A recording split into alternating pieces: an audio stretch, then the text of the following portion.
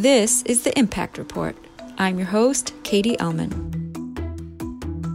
The Impact Report brings together students and faculty in Bard College's MBA in Sustainability program with leaders in business, sustainability, finance, social entrepreneurship, and more. These conversations go live the first and third Friday of each month. This week, Bard MBA's Ariel Shafitz speaks with Sophie Bakalar, partner at the Collaborative Fund. So my first question for you is simply, what does a day in your role look like? And how do you think that differs from another partner at a more typical fund that doesn't sit at the intersection of for-profit and for-good like Collaborative Fund does? Yeah, it's a great question. A little hard to answer because this job, this career is pretty unpredictable. Every day looks a little bit different. But I do think of my role as a partner as straddling sort of 5 pillars. So the first is obviously investing. That's a really, really critical piece of what I do and has been since I first got into venture.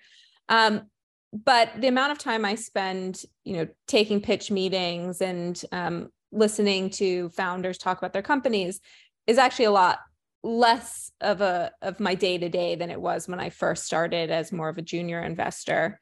Fortunately, we have a really great investment team that sort of takes on the bulk of that responsibility on like a day-to-day basis. But it's still certainly part of my job. I do take sort of final pitches from companies after they've made it through a few hoops, and work with the junior investment team on thinking through diligence and evaluating opportunities. So that's the first part. I'd say maybe that's 30 to 40% of my day. I generally think about my work in terms of weeks instead of days because they're so up and down and they change so dramatically. The second pillar would be management. So again, working with those newer investment professionals on sourcing and diligence, and again, working with their founders and thinking through investment opportunities. The third is governance. So that's sitting on boards and working with our portfolio companies to help them make their companies succeed. And as you become a little bit more senior in venture, that tends to take up more and more of your time. And so that's where I just tend to spend quite a lot of my time and energy. And that's fortunate because that's one of the things I love doing the most, and gets me most excited. The fourth is fundraising ourselves, right? It's both fundraising from potential investors, which we call limited partners, and also working with them and keeping them updated on what we're doing and writing quarterly letters and investor updates and doing calls with them to just make sure they understand what we're up to with their money. And then the fifth is actually, I think, the thing that is probably most unique about my fund specifically, which is called Collab SOS. It's our newest fund at Collaborative. It's a climate-focused fund, slightly later stage, focus on Series A and B. And one of the things that's unique about the way that we've structured this fund is that we've been very intentional about the LP base that we've built, but also our partners. So we've created some very strategic partnerships and alliances that add a lot of value to our portfolio companies and help us with everything from sourcing unique deals to creating real customer introductions for our portfolio companies. And so that, I think, is something not as many other investors spend quite so much time on, but where we think there's just a tremendous amount of value because, one of the things that we notice in climate is that it's so critical for companies to be able to make the transition out of the lab and sort of into the mainstream, into the commercial realm. And that can be really challenging for a lot of climate companies. So being able to help facilitate that by structuring these interesting partnerships is really important. And that's why it sort of takes up a disproportionate amount of my time. That's super interesting. And I'd love to dive more into the governance pillar that you mentioned, where you're sitting on boards, you're practicing sourcing diligence. Um, and because that seems like you're taking more of a hands-on role than I would think a typical investor or venture fund would. Could you talk a bit more about the hands-on role that you have in terms of choosing the companies that you're going to invest in and what you look for in these companies? So, for example, different KPIs that you're looking for in terms of maturity or environmental impact, pre-seed, early stage that you mentioned, locality, region, any of those sort of KPIs that you look for.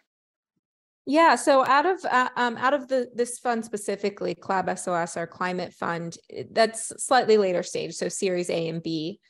We do have a seed fund. We actually also have a very early stage catalytic fund, which is called Shared Future, that invests 100K into 100 companies per year. It's just very, very broad climate focus, very early stage. So my point is we do actually have the opportunity to invest across the capital stack. But within climate, our primary focus is really Series A and B, because that's where the largest fund and the largest amount of dollars are going.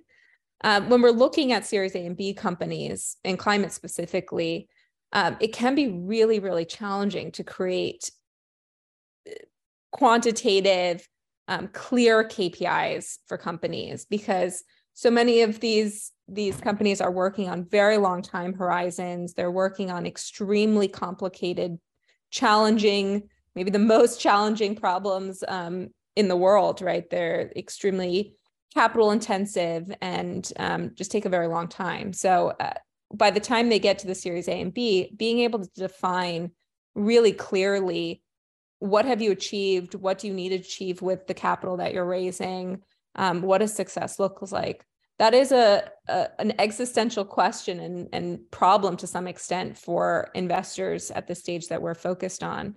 I would say that Collaborative has a particular focus on ensuring that companies that we invest in have the potential to scale, that they have the potential to really achieve commercial success.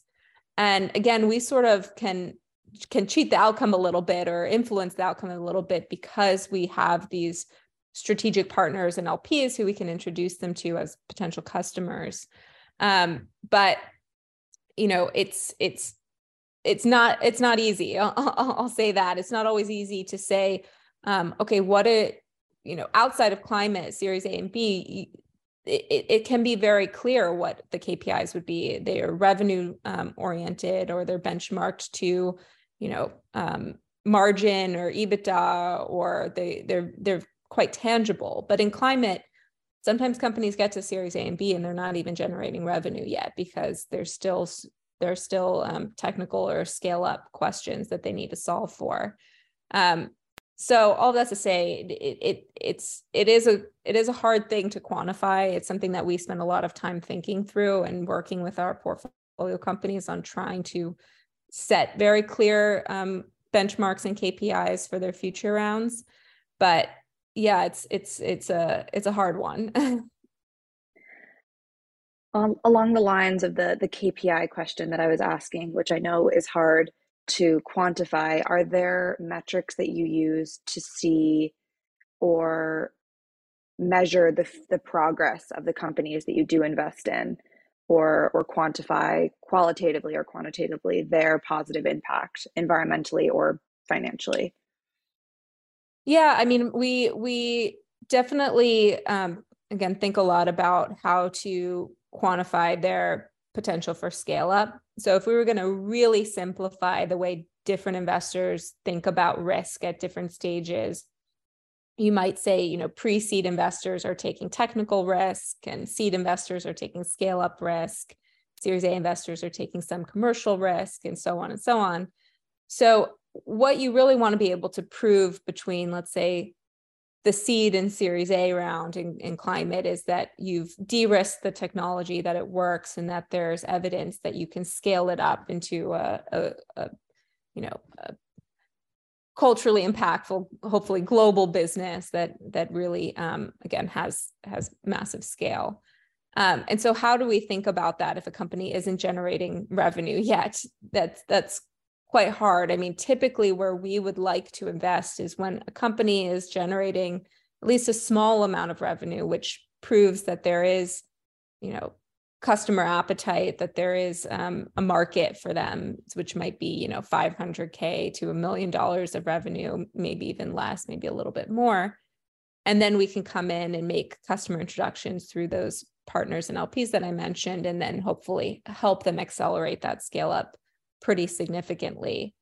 The space where we're most focused on is what we call new materials and supply chains. And so there are, tangible products that in theory should be generating revenue, in a reasonable time frame. But it's there are a lot of technical hurdles to jump through before you can actually create a product and sell it to a customer, particularly when you're completely reimagining new materials and completely redesigning supply chains. That takes time. So having some either small revenue or proof that revenue is going to be coming in the door imminently, which might be, purchase orders or pre-orders from customers or contracts that are very well defined. Those are the kinds of things that we're looking for to prove that there's commercial appetite. Right. And then, so you mentioned the financial aspect. Given that you're at the intersection of for-profit and for good, are there environmental or social elements that you hope that these companies will achieve, environmental or social impacts rather, that you hope that they will achieve? Yeah, absolutely. I mean, that's sort of our first filter. When I think about what is the first, test to get through the door, even what's the first benchmark that we're going to be using before we even look at a company, before we even meet with them, it's, are they pushing the world forward? Are they doing good in the world? That's the very first question that we ask. So everything that we actually spend time on should pass that sniff test. And then we can start thinking about, okay, can they scale? Can they pass what we call the villain test, which is our framework for ensuring that companies aren't just sort of feel good, do good projects, but also have the ability to scale, and have that impact on sort of a global level.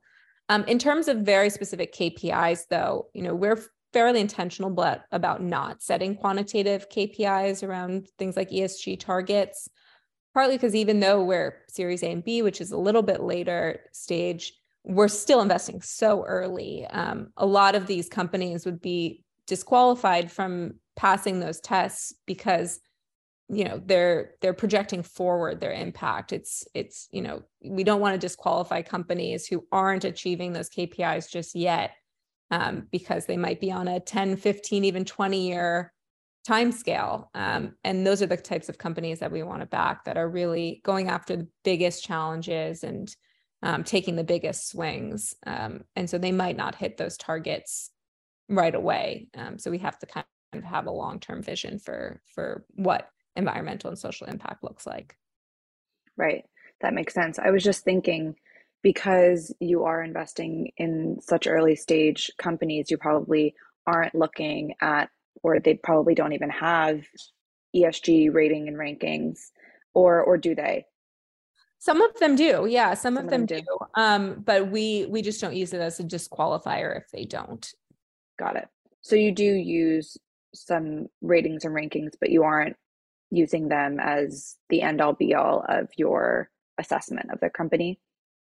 No, again, we don't. We're very intentional about not using them. Now, some companies will track their ESG targets for themselves or for other investors, but we're very intentional about not doing that because we think it can disqualify the real big world-changing companies who, again, are on a longer time scale and don't necessarily have, aren't necessarily going to be able to meet those targets in the short term. Understood. That makes sense. I would love to switch to a different topic.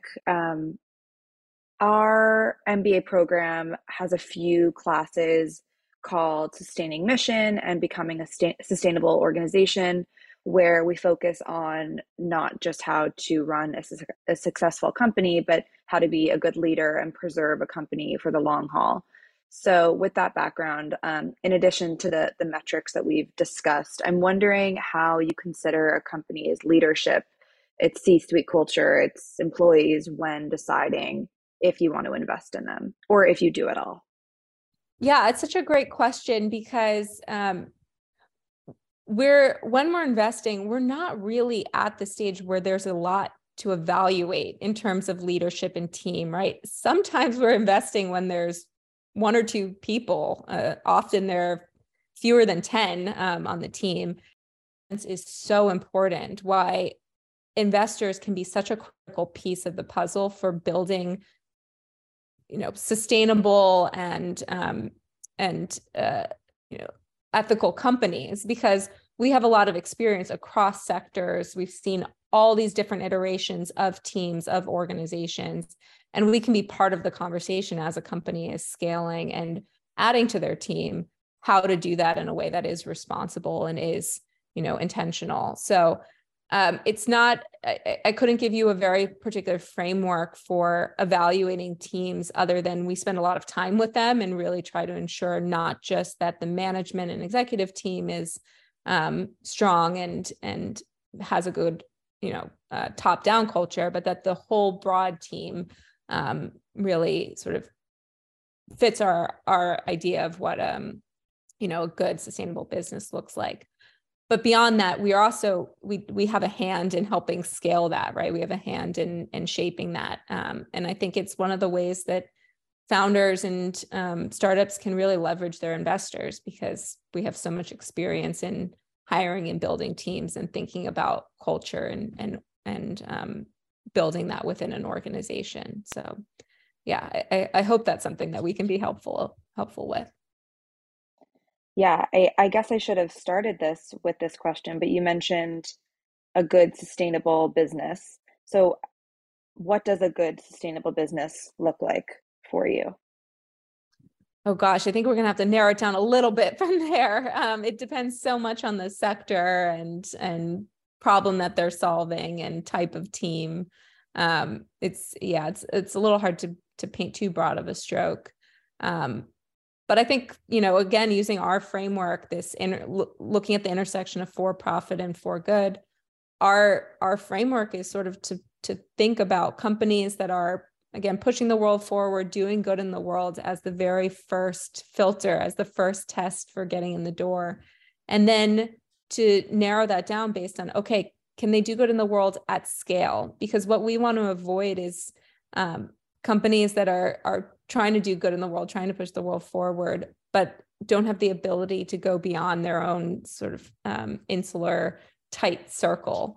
And so I think coupling those two things, right, doing good in the world and being able to scale and, by extension, generate economic returns for your employees and your founders and your investors and create sort of a global impact.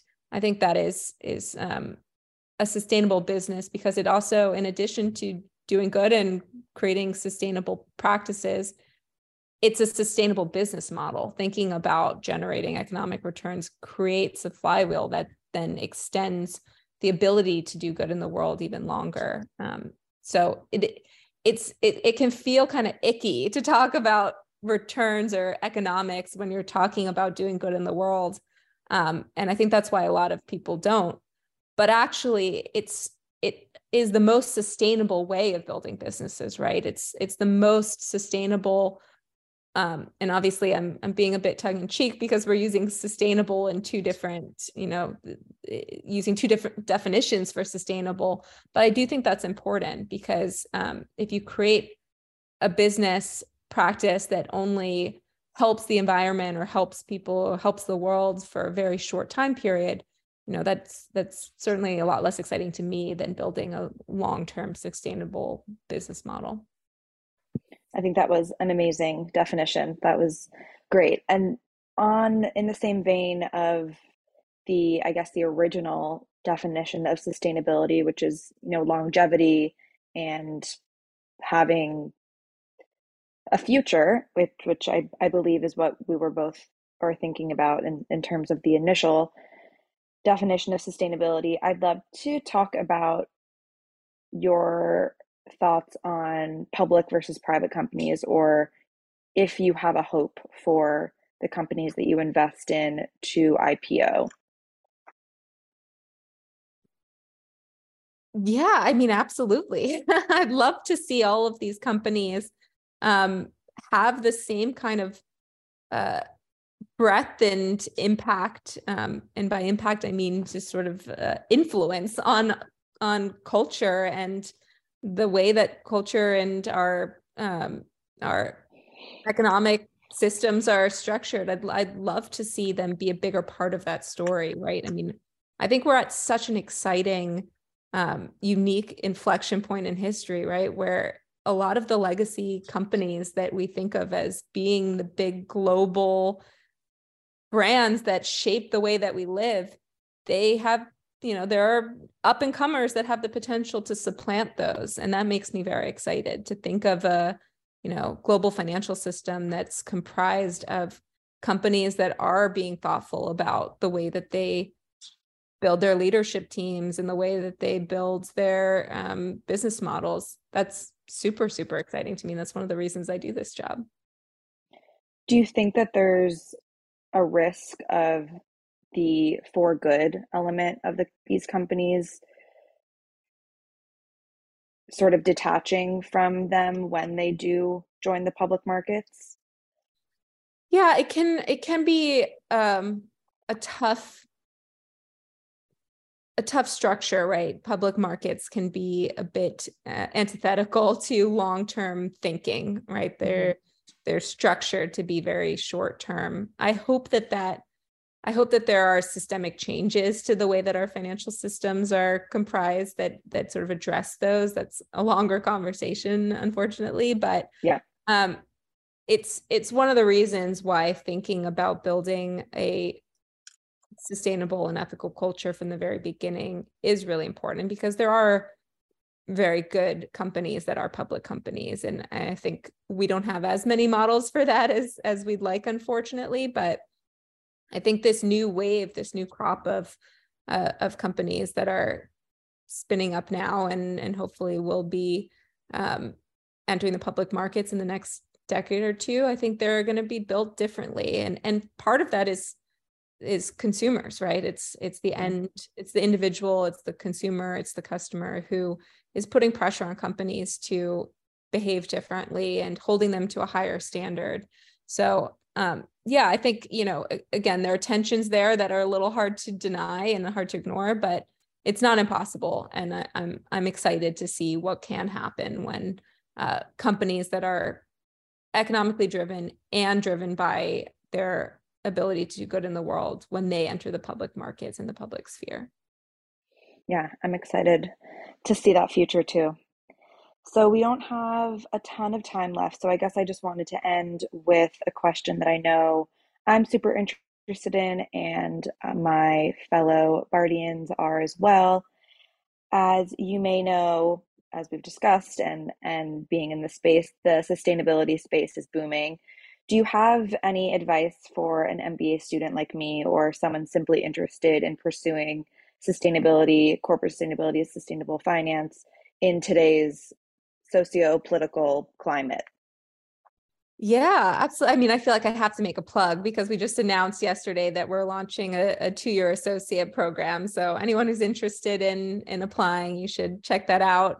It's, I think, a really, really great way to get an introduction to sustainability and investing. And would love to see your application. So go to our website and check that out.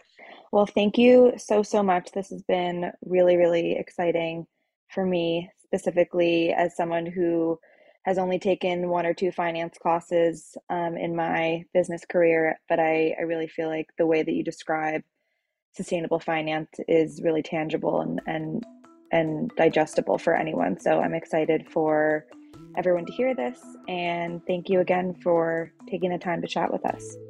Yeah, anytime. This was super fun. So thank you so much.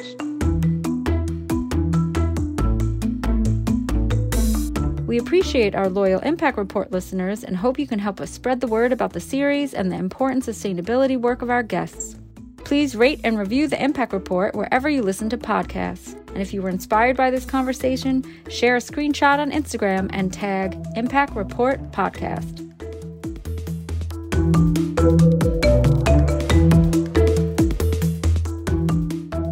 Learn more about the Collaborative Fund and the other topics discussed in today's episode by visiting collabfund.com. And you can follow Sophie on LinkedIn and Twitter.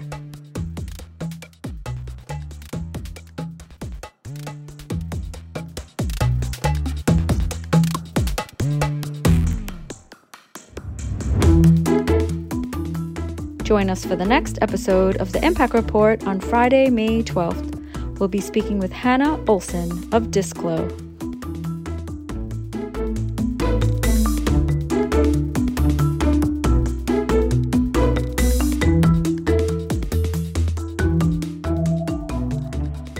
Interested in learning how you can launch a high-impact, purpose-driven career in sustainability? Check out the resources page from the Bard Graduate Programs in Sustainability for access to free resources to jumpstart your career. Hear from leaders in the fields of climate change, consulting, impact finance, circular economy, and more about how they launch their careers and the tips they have for you to join their industries. Visit gps.bard.edu/resources today.